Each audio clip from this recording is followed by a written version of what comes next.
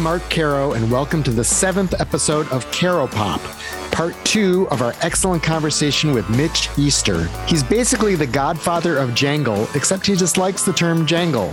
Easter produced REM's first single, Radio Free Europe and Sitting Still, the band's debut EP, Chronic Town, and their first 2 albums, Murmur and Reckoning. These are all landmark recordings, and I've played them a gazillion times.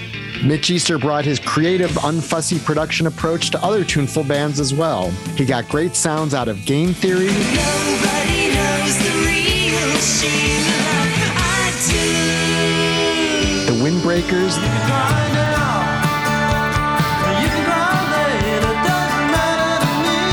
The Velvet Crush, Pavement, and many others, and we'll hear how.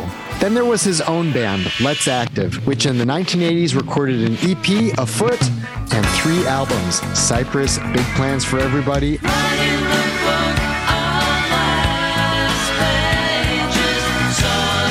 and Every Dog Has His Day.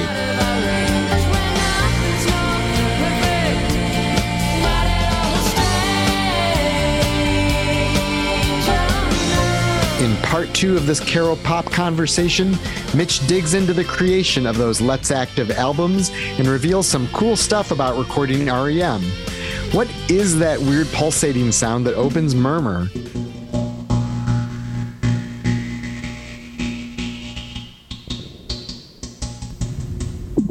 Where the heck did those slow motion explosions in We Walk come from? And why? Mitch also talks about working with the late Scott Miller on the Game Theory and Loud Family albums.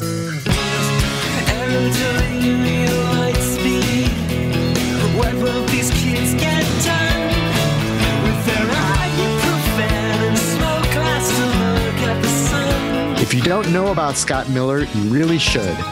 Miller also loved the jangly power pop approach of bands that came after Big Star, but he layered on a West Coast sensibility and some synths.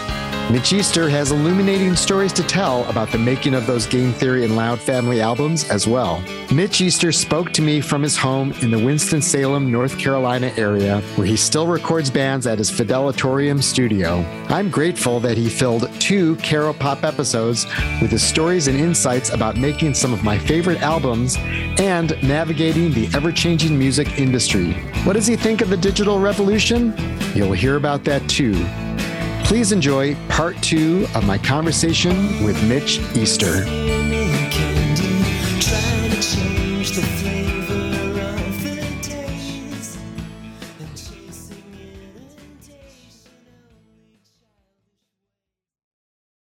You do Chronic Town, so 5-song EP for REM, their debut on IRS, and then Murmur. Tell me about sort of the progression of recording those 2 records and sort of what you took out of those to, apply to other stuff you were doing. Well, the thing that was, a long time ago, Don Dixon said to me that he always loved to get to do at least 2 records with a band, because when you do the second record, everybody knows everybody. And, that is actually really true.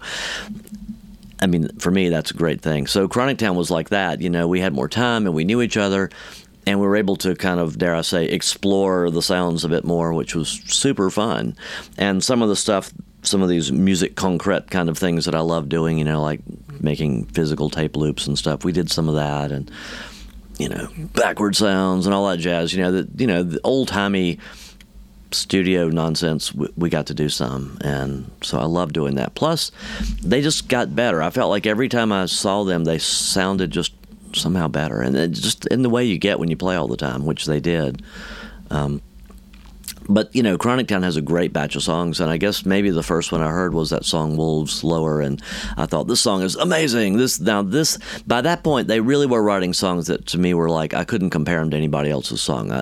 Radio Free Europe, I could see sort of as kind of like garage rock or something, even though it's awesome and it's them, but I can't think of another song that reminds me of Wolves Lower. They were getting more distinctive, which was thrilling, and so I just have sort of like all good memories of Chronic Town, mainly because we knew each other. And then Murmur, was weird because, as has been reported, it was kind of a start over situation because, we did Chronic Town before they were actually signed, but Murmur was done for IRS Records, so there was you might say, the heavy hand of, the corporate people, even though they were trying to be cool, it was still different, it felt different. There were expectations, they wanted us to go into a nicer studio, which we did, and, stuff like that. But, the most significant sort of thing was the fact that they had already been set up with this producer to record with when they didn't like it. So it made them, kind of unhappy about recording all over again. So we had to kind of build this new trust in the studio. But I think we did, but it really felt different. But by the time we finished Murmur, it felt also super good because it ended up being a creative record. They had become so worried that the corporate world was going to make them make this cheesy, dated record that they wanted to make essentially a live record in the studio, which we had to kind of talk them out of, and we did in a way that I think worked for everybody. So, just a real different vibe, but good memories of that too. So on those two records, were you getting them to kind of slow down a little bit? Because I know they played everything at kind of lightning speed and live at that point. Yeah, well, I think they wanted to slow down a little bit when we made Murmur. I think and maybe it was something about the time of year and the studio and everything. It's, because we did Murmur sort of in cold weather at Reflection, which was like a big studio that looked like a proper studio, and it had this sort of vibe of music history about it or something, whereas my place was so much more like band practice, at that point. It was a garage, So for whatever reason, I think they were in this more moody, look outside at the snow kind of vibe. That record sort of feels like that, but it wasn't like we told them to do it. The only thing that was like that was Radio Free Europe, which they were, the label wanted them to re-record because they heard it as a single, and we did re-record it, and I think it was Don Dixon that suggested they slow it down, which I kind of wish they hadn't, but that version is cool. I always say that I wish there was a composite version that had the sound of the Murmur one, but the speed of the Hibtone one, Right, anyway, the drum sound sounds like nothing else on any of their records, basically. On that one song? Yeah. Yeah, well, the reason for that is because the snare is overdubbed. There's a snare on top of the snare that was played live, and that was done to get this particular sound out in the room with a distant microphone and a bunch of compression and stuff, and that wouldn't have worked probably if the song was faster. So that's kind of a cool sound, especially for back then, and it's kind of, the fact that it was slowed down kind of worked for that. I think Don was thinking that, you would take in the song better if it didn't just whiz by you quite as much, I may be remembering this wrong, but I think that was sort of the thinking.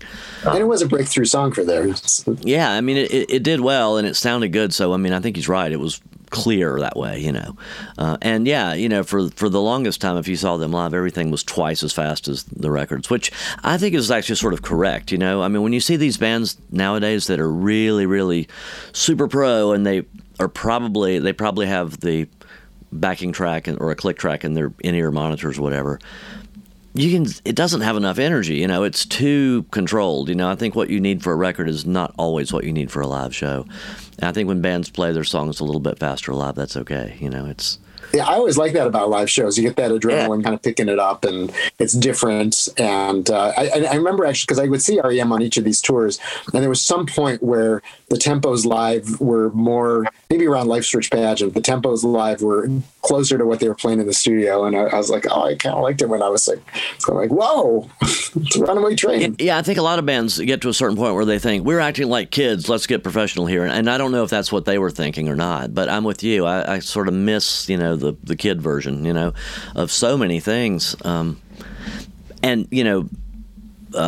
I've probably mentioned this before too, but when we recorded Chronic Town, that Wolves Lower song, we did a version of it that's exactly like the one that's on the record, but it's like twice as fast. It's so fast. I don't even know how they physically did it, and even they realized it was too fast, and so we re-recorded the whole song like sometime later and slowed it down, and it's still not slow. I still like that, and I've always, I think people my age are, excessively concerned with age, and I always thought, I am not going to be one of those guys that, gets old and plays all my songs really slow.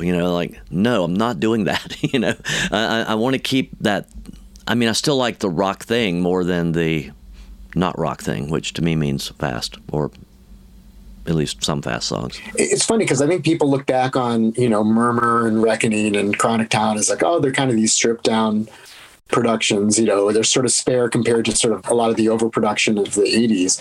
But you actually were doing a lot of things to tweak the sound. They just weren't these sort of 80s dated sort of things going on. Right. I mean, I think the fact that we had to kind of start over when we made Murmur was good for everybody, the way it played out, because, they were very much resistant to electronic sounds. And, in hindsight, that was smart, right? I mean, the records that were big hits of that year are the ones that now people are complaining about their dated sound. Although give them another 10 years and it'll be seen as fantastic sounds. I mean, all sounds seem to go in and out of fashion.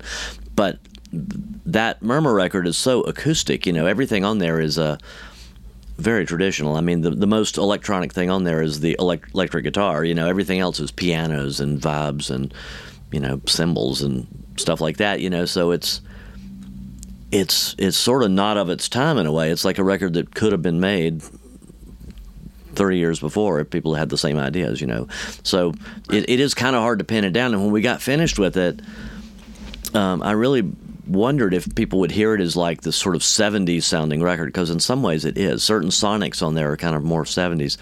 But, that ended up serving it well.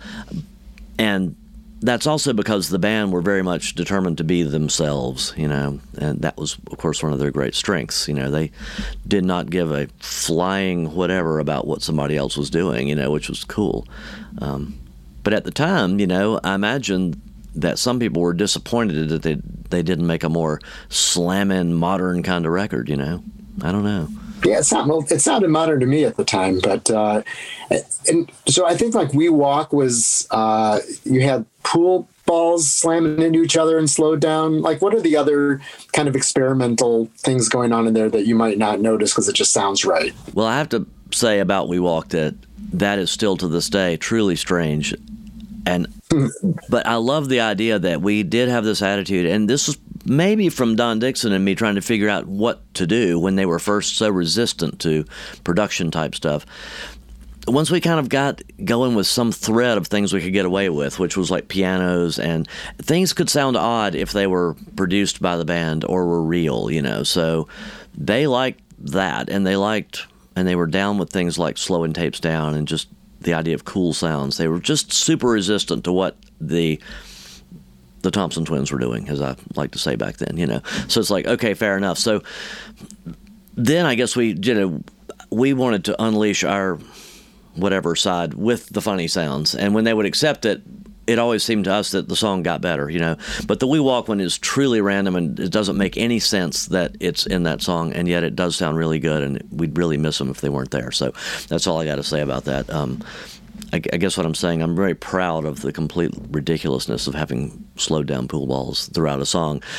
But are there things on other songs that didn't make it? Like, like there's the cut of Perfect Circle with like the chicken in the background or something. And then and I don't think it ever really got silly. It was always kind of like semi for real, but you might laugh a little bit at some of them. But I'm trying to think of answers to that. I really don't think there's anything that compares to We Walk. I mean, I think the other things would just be it's a Hammond organ bass pedal that's mixed in with the bass, and you don't notice it, but it makes it get heavier in this one part, and just stuff like that. There's tons of that kind of stuff on that record. But as far as like heavy-handed weirdness, I don't think there's a lot. That record does have a few of those little instrumental thingies in between songs, and those were just like edited things made up of noodling around they would do before a real take, So we sort of created stuff like that, you might say, in the control room, but it was all based on things they had done. But, the recording techniques were just things that amused us, using some distant microphones sometimes and things like that. But, in the end, it just sort of sounds like music. It's not too obvious. But I'm sorry I can't think of a We Walk level odd sound in there. But I can tell. Well, there is one weird one, and I've probably said this many times, but this is to this day a mystery. Doesn't the version of Radio Free Europe start with these little sort of pulsy, staticky kind of sounds? I think it does. And then the drums come in with the boom, boom, boom thing. So that was really weird. We had a new reel of tape that was a blank tape, opened the box for the first time and put it on the machine, and somehow or other, maybe hit play just to wind a little bit of tape onto the reel. And we heard this noise, and, the tape is just a sheet of plastic with iron oxide on it, and it's 2 inches wide. But so the individual tracks, there's 24 tracks, they're very narrow. They're just, a couple of millimeters across or something. So one of the tracks had this static noise on it that had this cool sound, like it's, it's the transmission from another galaxy, this irregular static sound. That doesn't make any sense at all. You never get a brand new reel of tape with a sound on it, period. And this tape was made by 3M, which is a very reputable company, and they've been making tape before just about anybody. We actually called them up and told them about this, and they said, that's impossible. But there it was. So we thought, okay, this is a sign from somewhere in the cosmos, and we have to do something with this sound. So what we did is we took the bass line of the part that you might call the pre-chorus, the thing that leads up to the chorus, the raving station part of the song. We took that bass pattern and fed it into a thing called a noise gate, which is something that turns on and off in the presence of a sound. And then we use the noise gate to turn the static noise off and on. So the static noise from outer space, triggered by the bass part in the pre-chorus, is the sound you hear leading into Radio Free Europe. And I think that's pretty cool because, subliminally, maybe it can be understood that it is related to the song, that it's not just noise because it's modulated by the bass part. We thought, why not do that? And so that's another one that's kind of random as all hell, but is on that record. So is it the bass part and the static mixed together, or what do you actually hear? You don't hear the bass, you just hear the static, but the thing that's making the static pulse the way it does is the rhythm of this bass part. So if you think of, it's that doon doo doon doo doon doon doo doo doo doo doo doo doo doo doo doo. It's got a certain rhythm to it, and you can hear it pretty well. So if you've heard the song a few times, it could somewhere deep in your consciousness resonate that part is somehow related to the song because it's the same rhythm, or not. It might just sound like there's something wrong with your record. I don't know. But the idea that some people would think that they got a bad pressing of the record was also amusing to us. So we were all for that. No, it's just kind of like the lead into the album. Like, here you go. It's the crowd noise in Sgt. Pepper, but different. Right. It's a foreshadowing, but it's a possibly incomprehensible foreshadowing. But it does have an actual meaning. So then you go and do Reckoning. That was in a different studio, right? No, same place. Same place. Okay. I think so. I think that I'd read something that made me think because you'd moved to the different studio for Murmur and then stayed in that studio. We were back with Don Dixon. What was different about your approach to that album? Well, the thing that was different was that the band was really on tour at that point. They were really playing all the time and everything. So just to be an annoying person, I think I said that, yeah, this is your Led Zeppelin too, because, you were required to hate bands like that then. But it, to me, struck me as the same thing, because on 2, they were recording in all these different American studios, because they were playing a lot. Whereas the first album, I think, was done all at once at, Olympic or someplace, so... that was kind of a joke, but it was the truth. They were a real busy touring band at that point, and there's a kind of urgency in some of the way they were playing that sort of sounds like that. I think to me, it's not as the record isn't quite as 3D. It's more 2.5D. It's more like a stage record, and that's not true of all the songs because some of the songs are very kind of studio-y. But when I think about some of the songs on there, like Little America and stuff like that, they just seem like songs that a touring band would do, But it took about the same length of time and all, but it sounds different. I had gotten sick right before they started, and I wasn't there like the first day because a lot of the very beginning is just sort of setting up.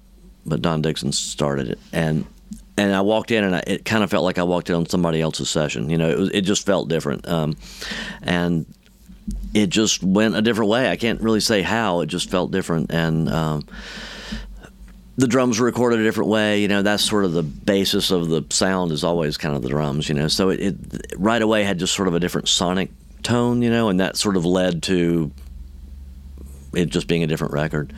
But I mean, it's a cool record too, and it's, It's good because it's still strong. I mean, it's not like they didn't have any ideas, they didn't have any songs. It's still a bunch of good songs.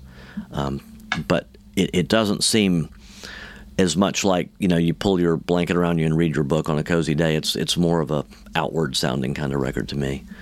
It's just different. Did you come out of Reckoning sort of less satisfied with how that album had come out? I can't remember. I think I felt the same way probably they did. I felt like I was busy, because I was really busy around that time. I was playing pretty much myself and recording other things, When I think of Reckoning, I think of sitting there with Peter Buck and doing some guitars, and I think about just moments in the control room, But I just have not as many memories of it as Murmur, and I think it's just because we were just busy. It is the last thing we did with them, and I think we did sort of feel like things were moving quickly, So when they started talking about the next record, they were still talking to us, but all these other producers were interested in them, and, they were real sort of nice about it, and were acting like they wanted us to still be involved. But what if we also brought in blah, and stuff? And I just kind of didn't want to do that. I thought, you guys need to go check this next thing out, because, if I were in your position, that's what I would do. I would just, I think they were, they did want to just explore the world, I'm just saying that you didn't ask the question, but I think a lot of people think that there was a falling out or we were sick of each other. It was nothing like that at all. But,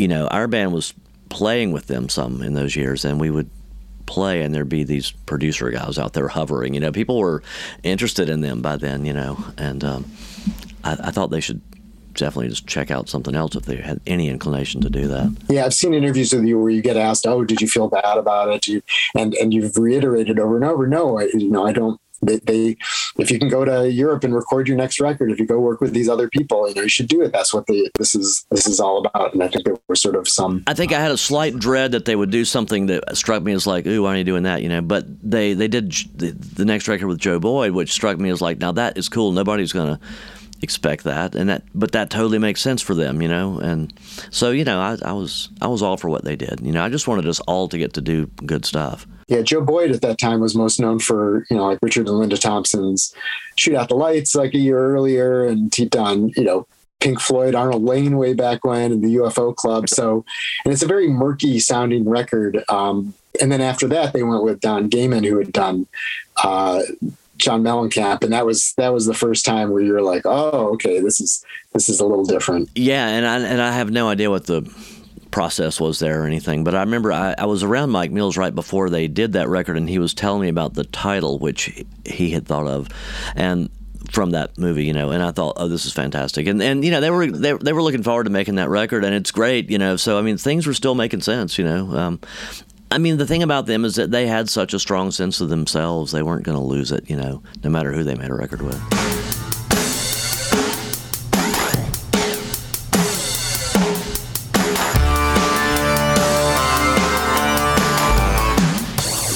In the meantime, then you're doing Cypress and then Big Plans for Everybody. Did you end up playing most of the instruments on that record? Yeah, the band, unfortunately it didn't last very long. Sarah Romweber left, and I was really upset about that because, I just felt like we had forged this little thing and it just needed to go on a little bit longer. But, she was 20 or something, so her life was totally in a different place than mine. And, I didn't know what she was thinking really, but we did carry on. But for a while there sort of wasn't a lineup. And, in those days you really were supposed to sort of put out a record every year, more or less. And so it was time to make one.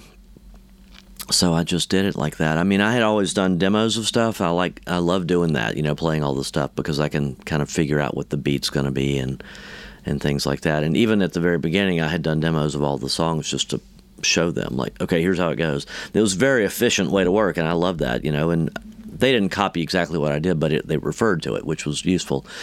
So I just continued that process and was, slightly more careful about it and just made that record mostly by myself. There's a couple of guest stars on that record, but it's mostly me.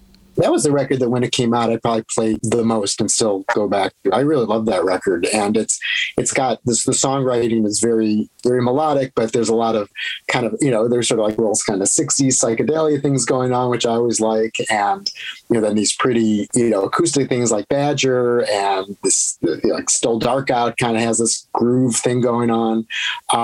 But I don't know how you felt when you finished that one, but I was like, oh, this was the next step, you know? Yeah, I sort of thought that too. I thought it was pretty good, you know.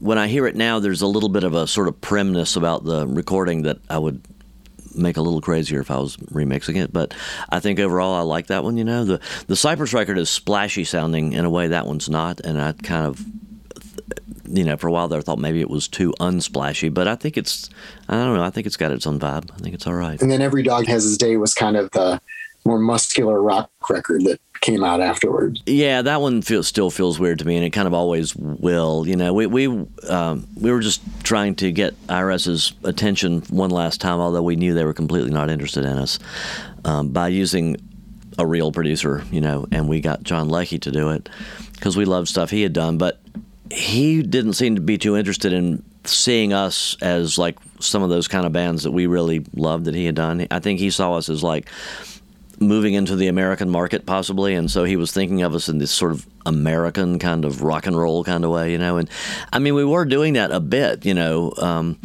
but the songs that are on that, I just wouldn't have picked those songs, you know. Some of them I like, some of them I think are just, yeah, you know, I wouldn't have done. I love Horizon on it, but it's very different title track, which is like, oh. That's sort of my problem, because like I sort of well, Horizon was supposed to have been on the previous record, the previous record, but Faye Hunter left the band too after a while, so she sang that song, and you know, when I made that other record, I didn't have anybody to sing it. I you know, it was meant for a woman to sing, so it just got sort of shelved. But I sort of inserted it back into the Every Dog record to keep it from being just full-on bar band, you know. And in a way, that sort of doesn't do a service to that song because it doesn't exactly fit with the record. But I just wanted, I mean, we were still more of that kind of band in a lot of ways, you know. Even though I had written that, I like that song, Every Dog Has His Day, and it was pretty much produced the way it was supposed to be produced. But some of that stuff on there, you know, just strikes me as fillerish in a way, and I think it's just because John heard those as rockin', you know, which I guess they are, but I wasn't feeling it as much, you know. I still had my sort of Horizon mentality going too, you know. Yeah, you're like, I want the John Leckie who did the Dukes of Stratosphere, you know. Yeah, kind of. I mean, but we didn't have that Psychedelica set list, you know. I mean, I mentioned that record a lot, but maybe he was thinking, you don't want to do that. That was a novelty record, you know. I don't really know what he thought. So there's REM, and then, you know, another band that I totally, you know, associate with you because you worked with them a lot and with him a lot, and Scott Miller with Game Theory, and then eventually the Loud Family. Yeah. So that's something where you have, like, you know, someone like yourself who's really like, he's got a band name, but he's really in charge of every aspect of it, as opposed to REM, which is much more of a collective. What was it like working with Game Theory compared to, you know, other bands that you've done? Well, I really love them, you know. I thought Scott wrote great songs, and, you know, he was great to talk to. And maybe the fact that it was kind of him in a lot of ways. I mean, he was very nice to his bandmates, but it was definitely his baby, you know. So there was a great efficiency about all that, right? And he was just super creative, you know. And so whereas bands, in a way, have a kind of conservatism about them, there was none of that with him, you know. So and he had the kind of bands where his you know, fellow players would just kind of do what he said, you know, and again, in a very organic kind of way. They just respected him that much and liked him that much.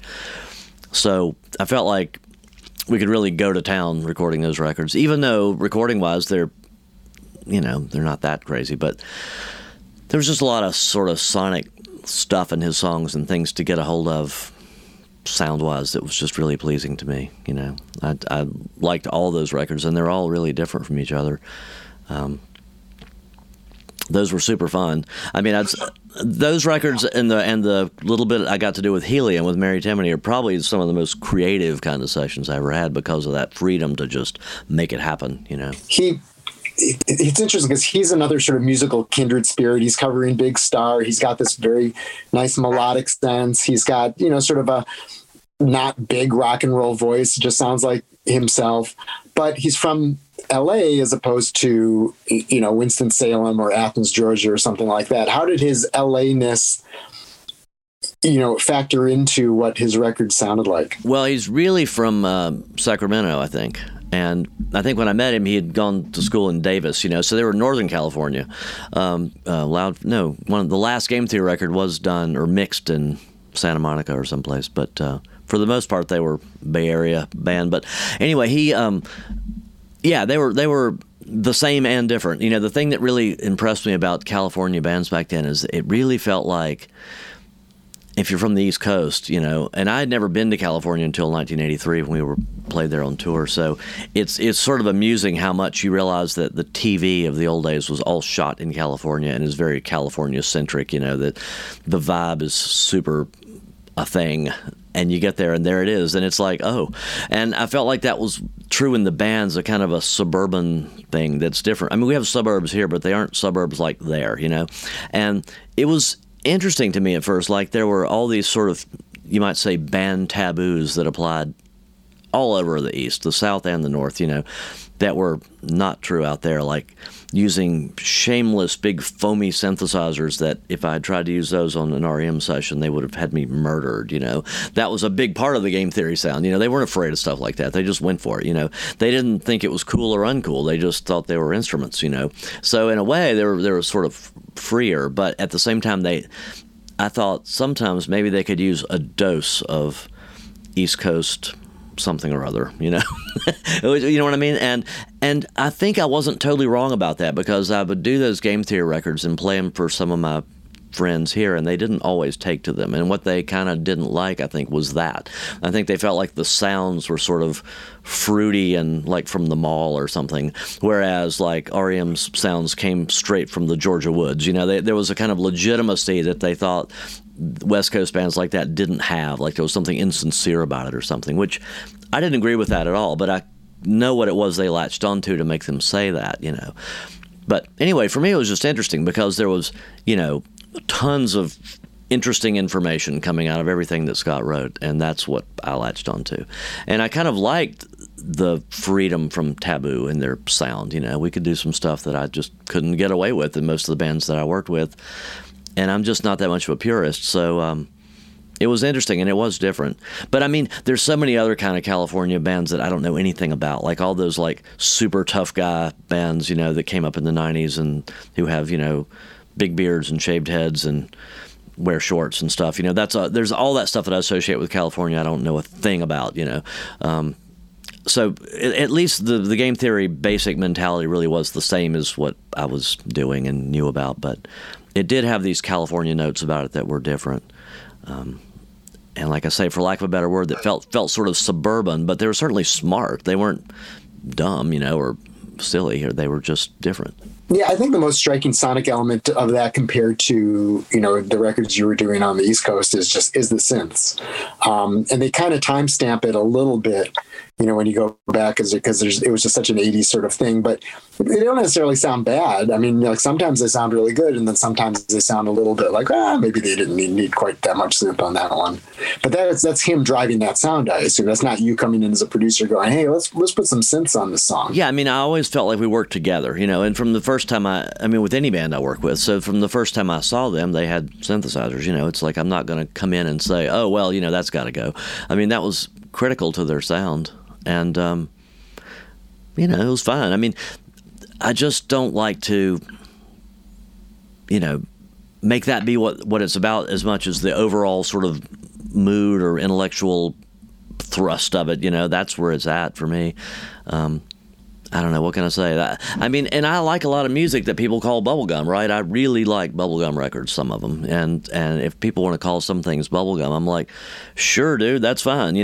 There's more to life than, the blues, or whatever. I mean, I just, I don't like this sort of hierarchy of legitimacy that starts with this super feet on the ground, living the hard life, coming up through the ranks, all that. I mean, that's great and everything, but that's not all there is. There's so many other kinds of things you can do that are cool. So fluffy pop bands are cool, scary blues guys are cool, doom metal bands are cool. It's all okay. It's just, these are all little worlds that we create around records, and if I can find something to like in them, then I like it, And so anyway, I just Game Theory was one of those things that I liked, and yeah, there are some sound things that I wouldn't have done, but it was their sound. I mean, it just it would have been kind of crazy to try to tear that up, you know? I'm assuming he's the one who wanted all those kind of sound collages on there and callbacks to other records and like little snippets of things that would sort of start off the record that you'd heard starting off 2 records earlier. And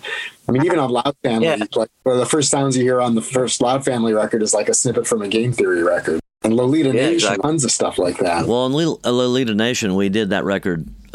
We recorded it at my place here, and this is all being done on tape machines, you know. And a part broke on the 24-track tape machine that we had to order a replacement part for, you know. And this was the old days of calling up the place and ordering the part and waiting for it to show up. So we had to kill some time.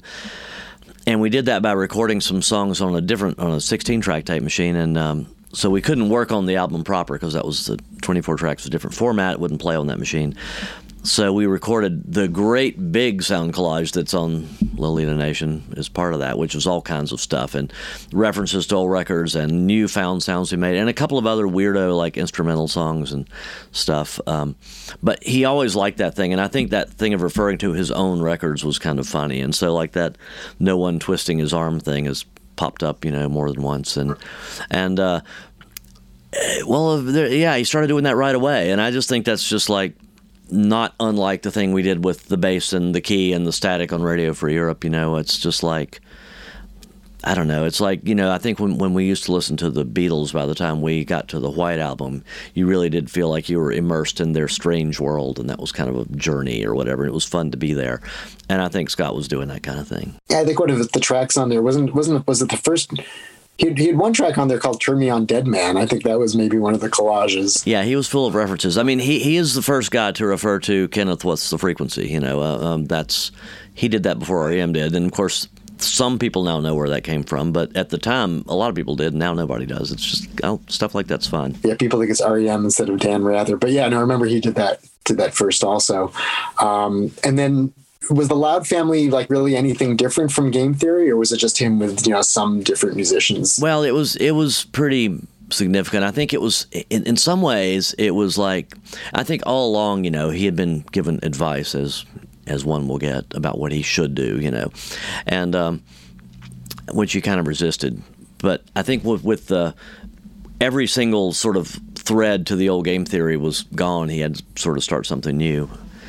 And there was a sort of transitional band that might have been pretty interesting with him and Joseph Becker, who was the drummer in Loud Family, and Michael Quercio, who was, you know, super pop, you know, LA guy, you know, and they did have and I don't know if that was called Game Theory or what at that point, and I think they did that for a little bit, but it didn't persist, and I think mainly it was just logistics. And then when he started the Loud Family, it was just a restart, and I think that, you know, the thing is, by then there was a sort of heavier sound in the air, you know, especially in the United States. The scene, whatever the scene was that we were all in, had gotten more, dare I say, macho and punkish again, you know. Grunge was starting to bubble and that kind of thing, you know. So I think the idea with the Loud Family was that it was going to be kind of a more sturdy kind of band and not quite as, you know, you might say lightweight sounding, you know. I don't know how intentional all this was, but anyway, he had this more manly rock band with all men, you know. And they were all really good players, and I think, you know, this maybe was also a thought that with this sound, you know, it's more commercially viable. Record labels will take them more seriously because they'll sound more kind of massive, you know. He added this lead guitar player guy, which that struck me as like a bad idea, but it was fine. You know, he wasn't going to be the main guitar player anymore and stuff like that. So it was pretty different. But, you know, he still had great songs. I thought a particularly good batch of songs, you know. Do you think he was happy with how that all played out or still frustrated? I don't know. I mean, you mean like career-wise? Yeah, I guess career-wise, artistically, I guess, too. But yeah, it all comes down to career, I guess, at some point. I don't know. You know, he was... He didn't talk about that sort of thing a whole lot. I mean, he talked about it a little bit, but he just sort of worked on things, you know.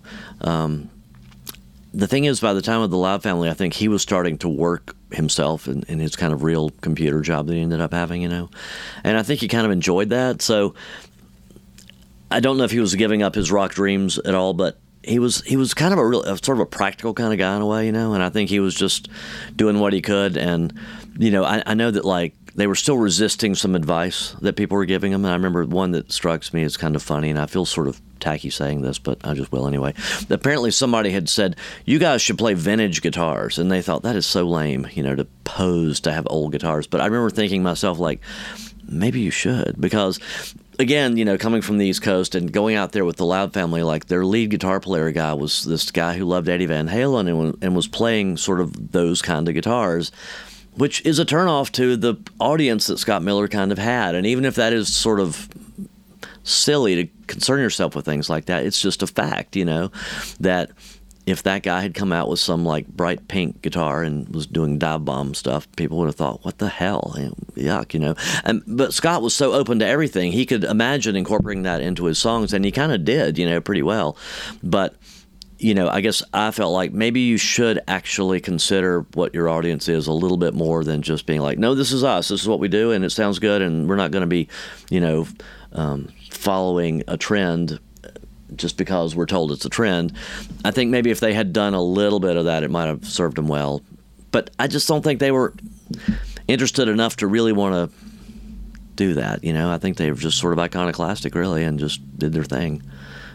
I don't know. Were you in touch with him toward the end of his life? I hate to put it that way, but since he's no longer with us. No, I mean, I had seen him a few times in later years. I saw the Loud family, one of the later iterations of that, play in Carrboro, which is not too far from here.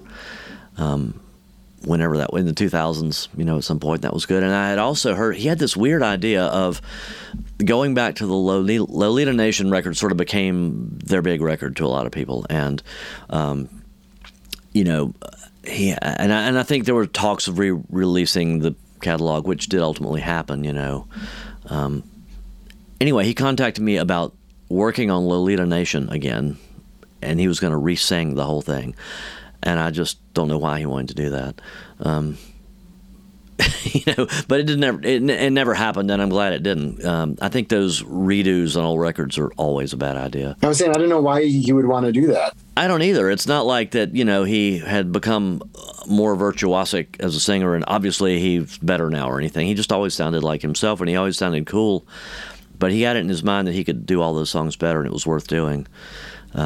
Anyway, that's the kind of contact I had with him, just a little bit. I never knew a lot of these people sort of socially. I just saw them when we worked on records, And that's the same with him. I just saw him, used to see him once every year and a half or something when they made a record, and that's it.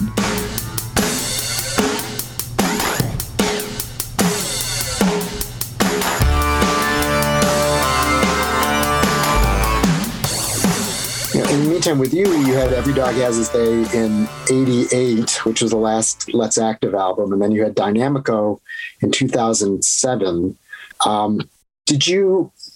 Were you writing songs all this time, or did you just take a break? Like, what was the deal of this 19-year gap between records? Just stupidity. I mean, it's like after the Let's Active was over, I really felt extremely unfashionable because I was, nobody thought I was cool anymore. It's like, oh, that's from the 80s. We don't like that anymore. I really felt that. And that was stupid. And it's not like I went off to lick my wounds. I just went off and worked in the studio, and I just would record stuff and just have it, By the time the Dynamico record was made, I had a lot of stuff like that, and I had sort of a dead summer, and I just thought, I'm going to start working on this thing and get a batch of songs together. So some of them were sort of old, and some of them were pretty recent to when the record came out. But I mean, I think it really was just being realistic. I wasn't going to really be able to have this sort of rock band touring kind of, life that I'd had before. I was just too old, I mean, it's like there's sort of nothing behind something like that. Unless you're really big, you can't really have a comeback tour on the kind of career I had, and have it be viable. But, the idea of making recordings and putting them out is super appealing. And like today, I've got the same situation that I had then. It's like, if I didn't have all these sessions that I need to do, I would be probably recording myself, but I'm still in the recording business, So it just sort of takes over. And it didn't take over as much when I was younger because there was truly a career out there to have, But I mean, the whole music thing is so different now. So, even if you were sort of popular, when you go out now, you don't make the same kind of money you used to and stuff, and it's just strange. But anyway, in theory, am always writing songs, and in theory, I'm always imagining putting them out. So that's where I'll leave it. Did you see yourself in any of sort of the later bands coming out, like the Elephant Six bands, or something like the Apples in Stereo? I would hear that and I would think this is kind of like, if Mitch Easter were making these records now, this sort of seems like it's in some of it, at least seems like it was sort of in, it could have been under your umbrella or the same umbrella. Yeah, that stuff's great. Yeah, I like it. I didn't know any of them at the time, but those are really great records, and it seems like it was a good fun scene too. Did it remind you of you at all, or was it just something you liked? I guess I just thought of it as likable and like, yeah. I mean, I guess I just thought, well, that's a whole new generation of people doing that. I didn't really feel like injecting myself into it, but I really liked it. And yeah, I mean, there is sort of a conceptual overlap there to some extent. And you're still running your own studio, Fidelatorium? Yeah, Fidelatorium. That's just a made-up Latin word. I had this idea of having the studio just be called studio, So I just thought if you had a Latin word for recording studio, it would be Fidelatorium. But yeah, I still have that. So, like, what kind of bands come in there, and are you recording them in a similar way as you used to, or is everything digital now? Do they want different things, or do they want that kind of classic Mitch Easter sound? Yeah, nothing has really changed. I mean, nothing. There's a. Things are deliberate, but they're not talked about. What am I trying to say? I always think that people may assume that there's more of a manifesto about what goes on than there is. It's more just like, okay, here's the song, let's make it sound good. That's kind of always really the whole thing. But yeah, in a way, for me, it hasn't changed a whole lot. The kind of bands that come in that want to work with me are still normal bands that I can understand, which is a good thing. But yeah, we do record on computers now, and it almost all the time, and there's just a lot of reasons for that. There's good and bad things about that. I do feel like I'm getting a little near the end of doing this because the computer stuff has, and everything, the lack of sales, the lack of immediate feedback from things, I think it's made people get a little strange. I think people are having a hard time getting finished with things. They've gotten real picky, and the computer allows you to pick on stuff forever and do all these revisions forever, and I kind of hate all that. Like, I really think that's just death. And yet it's like a genie you can't put back in the bottle, and I just really don't enjoy that. So I'm telling you that I really am trying to sort of somehow just get back to recording me and my friends and stuff that I can do kind of in the old way a little more. It's not like, I think when people think about things changing, they think about things like, well, we're using samples and stuff, and it's not that. It's really this kind of, I don't know, just kind of worriedness that's crept into bands making records that I just don't enjoy. And since I've done this for 41 years, I'm thinking, well, that's a long time. And I just don't want to spend like an inordinate amount of time making a record. I just think, finish this one and make your next record, and that's just getting harder and harder for people to do, and it's just their attitude. A lot of these bands are great, and they get hung up, too easily, and you just couldn't get hung up in the old days because things were moving faster, and I just really miss that, So that's what's different. It's not really what we do musically or, with our motivation when we record. But it has changed. I think part of it is that notion of, like, on Pro Tools or whatever you're looking at, you can see all of the vocals and chords and notes played charted, and you could be like, oh, look, that one's like a little bit off. Let's move that over on the screen or something like that. And you could sort of obsessively fix every little thing, and you're kind of sacrificing a human element to make it quote unquote right. And I would imagine that would just be really tiresome when, the best records ever made are human and have mistakes on them, but you don't care because it's the sound of people performing. Yeah. I mean, I think when people were first making rock records on Pro Tools, they were really, it was like, there's all these things that there's always a range of what people are going for, right? There's always a perfectionist group in any endeavor, right? So, it was thrilling, like, say, when really kind of realistic sounding drum machines came out, famously the Lindrum, and then you started hearing all these Lindrum rock records, and you could tell something wasn't right. They were just too steady. It's like, oh God, and it was kind of off-putting. And people got sort of better at it, and people got used to it, and then it became kind of a standard. And it's like, what has this done to music? So some people would say this was terrible, and other people would say, no, it's great. Everything is just better now, you know. And the drum machines did, I think, make real drummers actually kind of get better. I saw like a lot more real drummers kind of rise to the occasion and sort of do cool things that I think had been set off by the presence of drum machines. So recording on the computer should be kind of the same thing. It should be an interactive effect, right? It's not a one-way street. And you can record Delta blues on a computer and leave it completely raw. You know, you totally can. But if you're a perfectionist, then you can go in there and start cleaning it up. And, you know, where that is really still basically the work of the devil is in country music. You know, most country music that I hear when I go into a restaurant still sounds like it's like humans that have been turned into robots, you know, and I really think it's pretty horrible. But not all country music, just some. You know, some of the other producers are avoiding that, you know, but some people can't resist. You know, it's like, at last, every note is perfectly in tune. Oh my God, I've been waiting my whole life for this, you know. And if you have that attitude, you're going to make some records that are probably going to leave me cold. But then when they go to number one, because listeners sometimes have a totally different perspective, and they just think, they don't even know what they think, but they like it, you know. So it's like, you can't argue with that, right? And everything is like this, you know. Every development is like this. When more tracks on analog tape machines came out, a lot of producers said, well, this is the end of music, you know. And so I don't want to get into that trap, but the computers are such a leap into that world. It does go wrong. And I would say that a lot of the records that I work on they're never really slick like that, but they just get picked at too much, you know.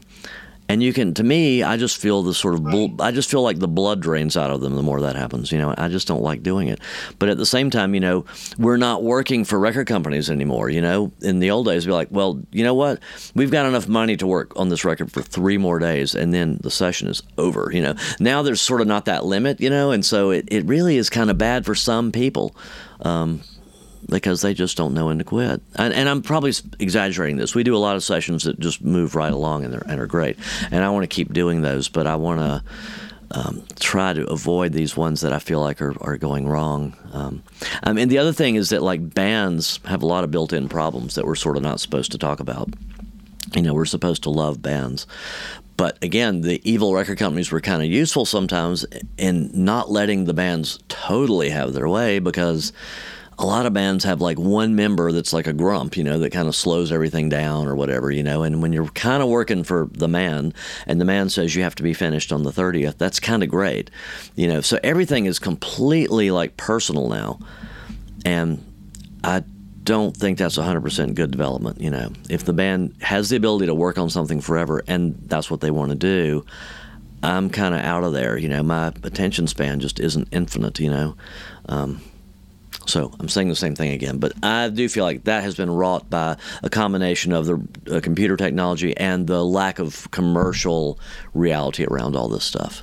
Yeah, Adele's putting out her 4th album, and in the time that she's put out 4 albums, I think the Beatles formed, played in Hamburg, had their entire career, and had like the first 5 years of their solo careers or something like that. I looked it up at some point, but like they were doing like it from like the time from like, you know, from Hamburg to, you know, Band on the Run or Walls and Bridges was like Adele doing 4 records. So it's just a different thing, neither here nor there, but certainly the bands that I listen to. The thing that's a drag about that is that, like, poor Adele probably has like all the pressure in the world on her to make this like record that sounds like was recorded, you know, and mixed personally by Jesus Christ or something. You know what I mean? There's this expectation of mega ultimateness, you know, that is exhausting. And it's like that blockbuster movie mentality getting into records just cannot be good. I mean, Beatles records were blockbusters in their day, but they were still not about that. They weren't about perfection. They were about, what are they going to give us that's really cool and interesting? You know, that, you know, and the people that make these slow, careful modern records think they're doing that, but they never have that feeling. They never have the energy and the spirit of these things that were done more freely, you know, with less worry, basically, less heavy expectations. Yeah. No, I won't belabor this point. The first Let It Be, you know, sessions were 2 months after the White Album. I mean, 3 months, October to January, and then boom, they're at it again. So it's crazy. All right, I'm going to give you one last question, which is for some reason, the lightning has struck, whatever, you've got to run out of your house with one guitar and one record, what are they? Oh, that's horrible. That's cruel. Oh, well, let me think about that. See, the problem is that the record is always going to be the last thing that I heard that like really freaked me out, as being great. So, the last record that I heard that I just thought, oh, this is so good, is this like Ray Conniff record, that my wife brought home, and it's like, wow, this sounds amazing. I just want to keep listening to this, So, I mean, but that wouldn't be the one, like sort of culturally, right? But sonically, it is. Well, maybe there's like some record that's like, it's, you got that signed copy of something, or I don't know if there's like an actual physical record that you have a personal attachment. Yeah. No, I know what you're saying. I mean, it would just be some rock record that has a lot of, to me, depth has become kind of a hokey sounding word here, but because it sounds too serious. But there are a lot of records I can play over and over. I can play Shazam over and over. I can play the White Album over and over. It'd be some record like that, I guess. But if I was thinking of it as like, my last moments on Earth, maybe I would grab my copy of Walk Don't Run 64, because I think that's the first record that I bought, and I really thought about the sound of it. And to this day, I don't know what the hell is going on with some of those sounds. So maybe it would just be my single of Walk Don't Run 64. And the guitar would probably be that Blue Rickenbacker, because that one was the guitar that I sort of got to do the music thing on. I'd had guitars before, but that's the one that I was playing when I got to be on TV, and get out in the world, So I guess, let me just say, it's Walk Don't Run 64 and the Blue Rickenbacker. Good. Yeah. Thank you so much, Mitch Easter. This is so fun for me. I've just enjoyed so much of the music that you've, written and recorded and produced and performed. I saw Let's Active. I think the first club show I ever saw might have been Let's Active at Cabaret Metro in Chicago. Wow. And yet you still went to see bands. That was it. As opposed to the big shed shows I'd been going to. Yeah. I saw you at like TT the Bears and in Cambridge, and I think the Paradise also. So anyway, this is a total treat for me. And I didn't even get into the Windbreakers and other bands, but you can't cover everything. But thank you so much for making this work. Well, thank you for talking to me. It's fun to talk about this stuff, and it's nice to be reminded of it. I mean, I do feel really fortunate that I have gotten to do this stuff, and I'm still doing it, because it is actually what I wanted to do as a teenager. So the fact that it means something to people is the reason why we do it. So thanks for telling me that it means something to you.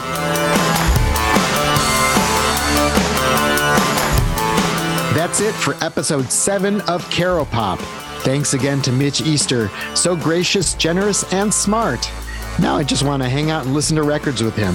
Be sure to seek out those Let's Active records, as well as Dynamico, his solo album. You also still can hire him as a producer at Fidelatorium Recordings. How cool would that be? Next week's Caro Pop guest is a killer, and that's all I'm saying for now. Except that this will be the place to listen. Thank you to web developer Marty Rosenbaum and to Lou Carlozo, who recorded the Caro Pop theme. For production, engineering, and arranging work, check out Karma with a C Productions worldwide. Caro Pop is produced by Chris Swake, who's also a drummer with a keen sense of groove. I'm Mark Caro. Please follow me on Twitter at Mark Caro, at MarkCaro, and visit the Caro Pop website, caropop.com, for posts about music, movies, and food, and also this Caro Pop podcast. Thanks.